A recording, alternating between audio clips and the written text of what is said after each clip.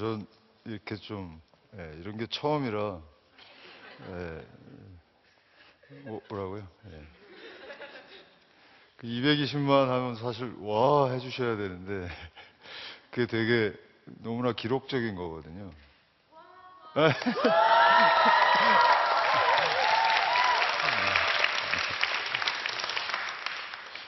누워서 절받기. 그게 한국 애니메이션이 이제 최고 기록이 73만이에요. 그게 이제 로버트 태권브인데 업계의 사람으로서 되게 창피한 일인데 그게 40년 전에 만든 거거든요. 그걸 이제 디지털 복원해가지고 3년 전에 개봉한 게 73만이니까 40여 년 만에 기록을 깬 거니까 되게 의미가 있고요. 그다음에 여름방학만 되면 이제 미국, 일본 애니메이션들이 다 장악을 해버리거든요. 그래서 우리 어린이들과 관객들의 눈과 귀를 미국, 일본 애니메이션들이 항상 장악을 해버렸었죠. 그러니까 가족영화가 한국에서 된다라는 걸 알고 이 친구들이 올해 개봉한 것만 해도 작년에 이제 2배가 개봉을 했어요. 그러니까 한국에서는 여름방학 때 가족 애니메이션이 장사가 된다. 그래갖고 이제 올해 이제 2배가 한 건데 저희 영화가 그 모든 미국, 일본 애니메이션을 다 눌러버렸거든요.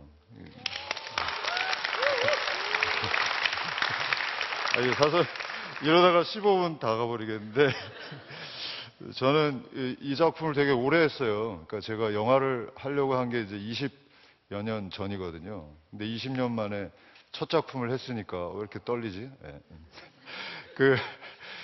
되게 오랜 세월을 만들었는데 그 오랜 세월을 거치면서 첫 작품을 하게 되니까 나름 이렇게 깨닫게 되는 게 좀 있더라고요. 그래서 제가 깨닫게 된 것들을 그러니까 대중예술가의 길에 대해서 제가 좀 새롭게 깨달았거든요. 그래서 그런 것들을 여러분에게 조금 소개시켜 드리려고 나왔습니다. 저는 원래 이거 제가 이게 첫 작품이거든요. 28살에 이제 애니메이션계에 들어갔는데 지금 제가 49살이거든요. 그러니까 22년 만에 이 마당을 나온 암탉을 22년 만에 만든 거죠. 그러니까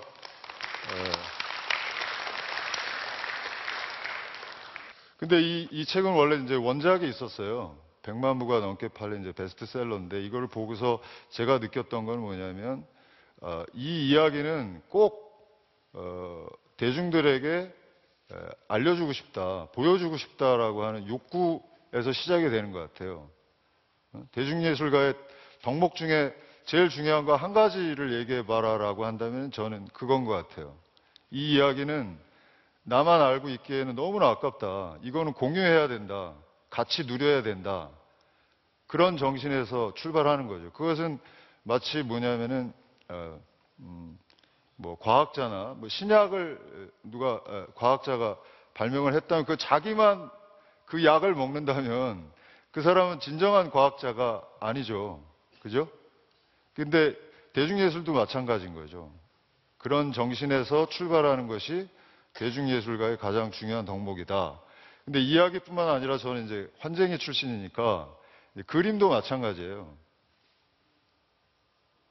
이거는 이제 이게 되게 좋은 그림인데 지금 화질이 좀 떨어져서 제 말에 설득력이 떨어질 수 있는데 이 그림을 큰 스크린의 극장에서 대중들에게 정말 보여주고 싶다.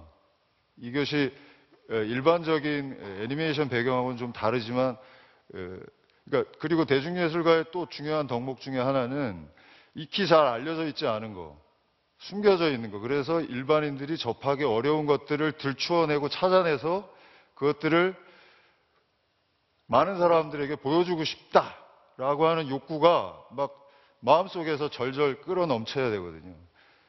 야, 이런 그림을 극장에서 관객들에게 보여주면 얼마나 관객들이 좋아할까. 그런 생각을 하면서 그림을 그리는 거거든요. 이 버드나무 가지가 정말 좋은 그림인데 이 버드나무 가지가 바람에 살랑살랑이는 그 애니메이션을 정말 보여주고 싶다. 이건 이제 모네의 수련 연작이거든요. 와, 이런 그 늪의 풍경을 이렇게 멋지게 그려서 보여주면 얼마나 좋을까. 이거는 이제 동양화인데 저 물결 처리가 되게 특이하죠. 근데 우리 이제 물결 처리하는 거 보면 3D 요즘에 많이 해가지고 좀 사실 재미없어요. 근데 이런 식으로 물결을 처리해서 애니메이션을 해서 보여주면 얼마나 좋을까. 뭐 계속 그런 거예요. 그런 정신에 사로잡혀 있죠. 예? 멋지겠죠. 이런 것들이 막 물결이 넘실거리고 그러면. 그런 식으로 이런 새로운 시각에서 바라보는 그런 것들을 또 들추어내서 찾아내서 여러분과 함께 나누고 싶다라고 하는 그런 기본 정신에서 대중예술가의 그 덕목이 시작이 된다. 뭐 그런 말씀이죠. 그런데 그러면 이거 되게 중요한 얘기인데 그러면 왜 그러냐 이거죠.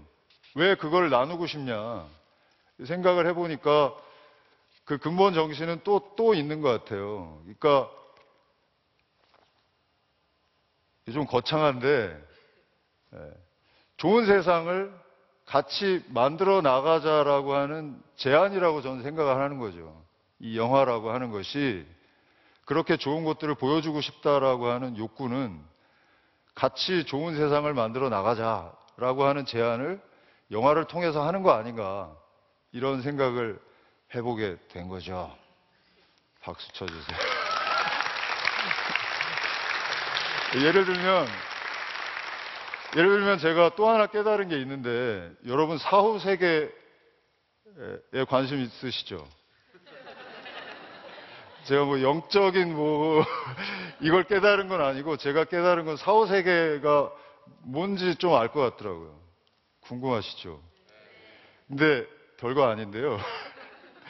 말 그대로 내가 죽고 난 이후의 세계, 내가 죽고도 계속 영속되어질 내 자식과 손자와 그 손자의 손자의 손자와 손자가 계속 살아갈 세계, 그게 사후 세계가 아닌가라는 생각이 들더라고요. 그러면 제가 거기까지는 생각이 미치죠. 그러니까 내 자식이 좋은 세상에서 살았으면 좋겠다. 근데 요즘에 이제 제 딸이 커가지고 어떤 생각까지 드냐면 내 손자까지라도 좋은 세상에서 살았으면 좋겠다. 근데 거기서 생각이 멈추는 사람은 되게 바보 같은 사람 아닐까요? 그 손자의 또 자식도 좋은 세상에서 살았으면 좋겠다. 뭐 계속 그렇게 물고 들어가야지 내가 내 눈앞에 보여지지 않을 손자의 손자는 난 관계없어. 그거는 말이 안 되잖아요.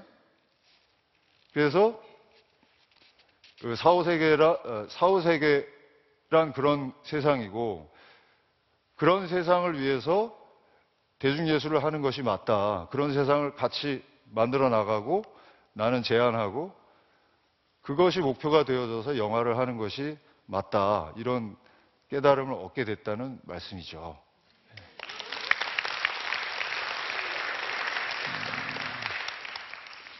그러니까 제가 깨달은 거는 제가 영화를 이 작품 하나만으로는 7년 동안을 제작을 했거든요. 근데 완성을 하고 나서 도리어 일반 사람들은 되게 뿌듯하겠다 그렇게 생각하실지 모르겠는데 의외로 저는 되게 허탈감이 막 몰려왔어요.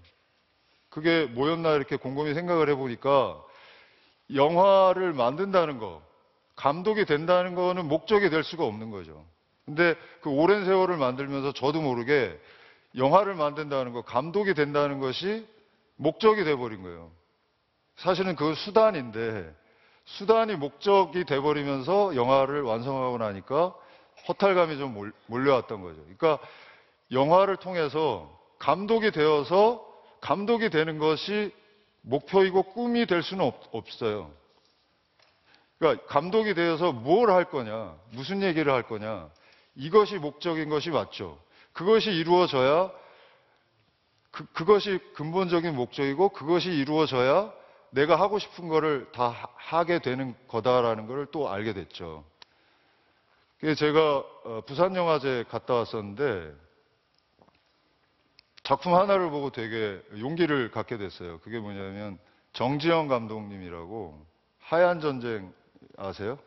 아주 유명한 감독님이시고 지금은 노장 감독이 되셨는데 한 14년 동안 작품이 없으시다가 요번에 작품 하나를 내셨는데 그게 부러진 화살이라는 작품이거든요.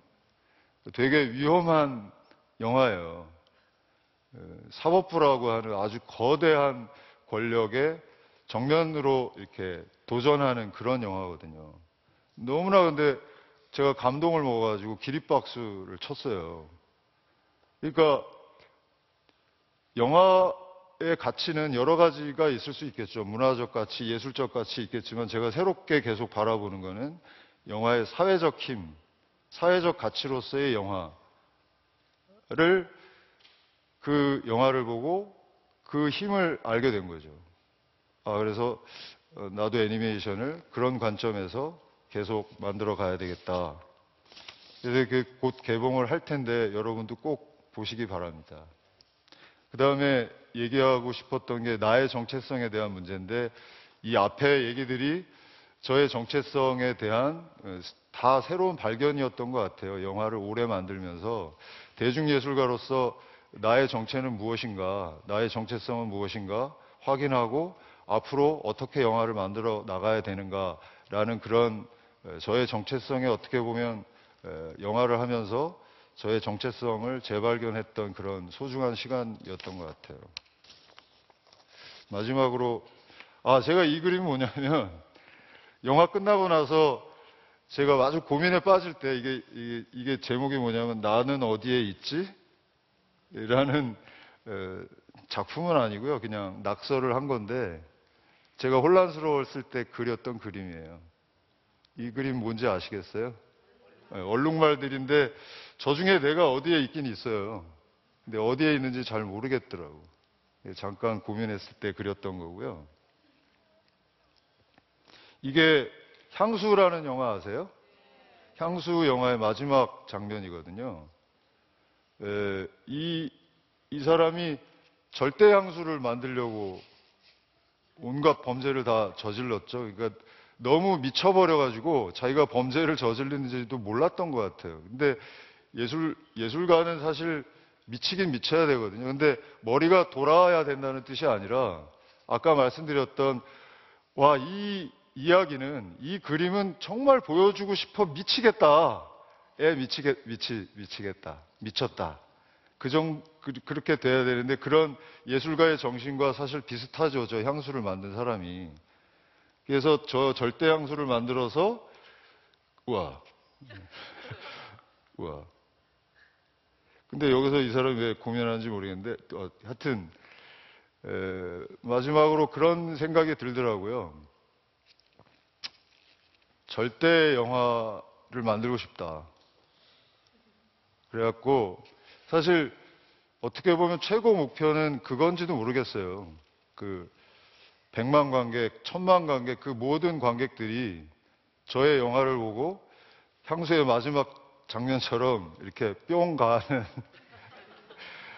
뿅 가버리는 영화를 만들 수 있을까? 그 생각을 한번 해봤더니 되게 재밌더라고요. 근데 실제적으로 가능할 거라고 생각해요. 사실 제작자나 감독은 영화 시사회가 끝나면 나오는 관객들 이렇게 숨어서 지켜보거든요. 얼굴 보면 알 수 있거든요. 우리 영화에 대해서 만족하는지, 만족을 좀 덜 하는지. 근데 그걸 넘어서서 그 모든 관객들이 행복감에 젖어서 극장문을 나설 수 있는 그런 영화를 만든다면 최고의 영화가 되겠다. 그 절대 영화가 없을 수도 있죠. 그런데 그 절대 영화를 만들어 보겠다라고 하는 것까지도 괜찮은 것 같아요.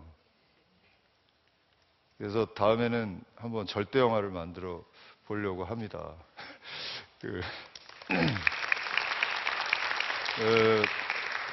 애니메이션은 일반 영화보다 제작 기간이 좀 오래 걸리거든요. 그래서 다음 작품 이제 시나리오 작업에 있는데 한 4, 5년 걸릴 것 같아요. 그래서 4, 5년 뒤에 마당을 나온 암탉보다 훨씬 더 업그레이드된 200만, 300만, 500만 관객이 같이 볼 수 있는 그런 영화를 만들어서 5년 뒤에 또 찾아뵙겠습니다. 감사합니다.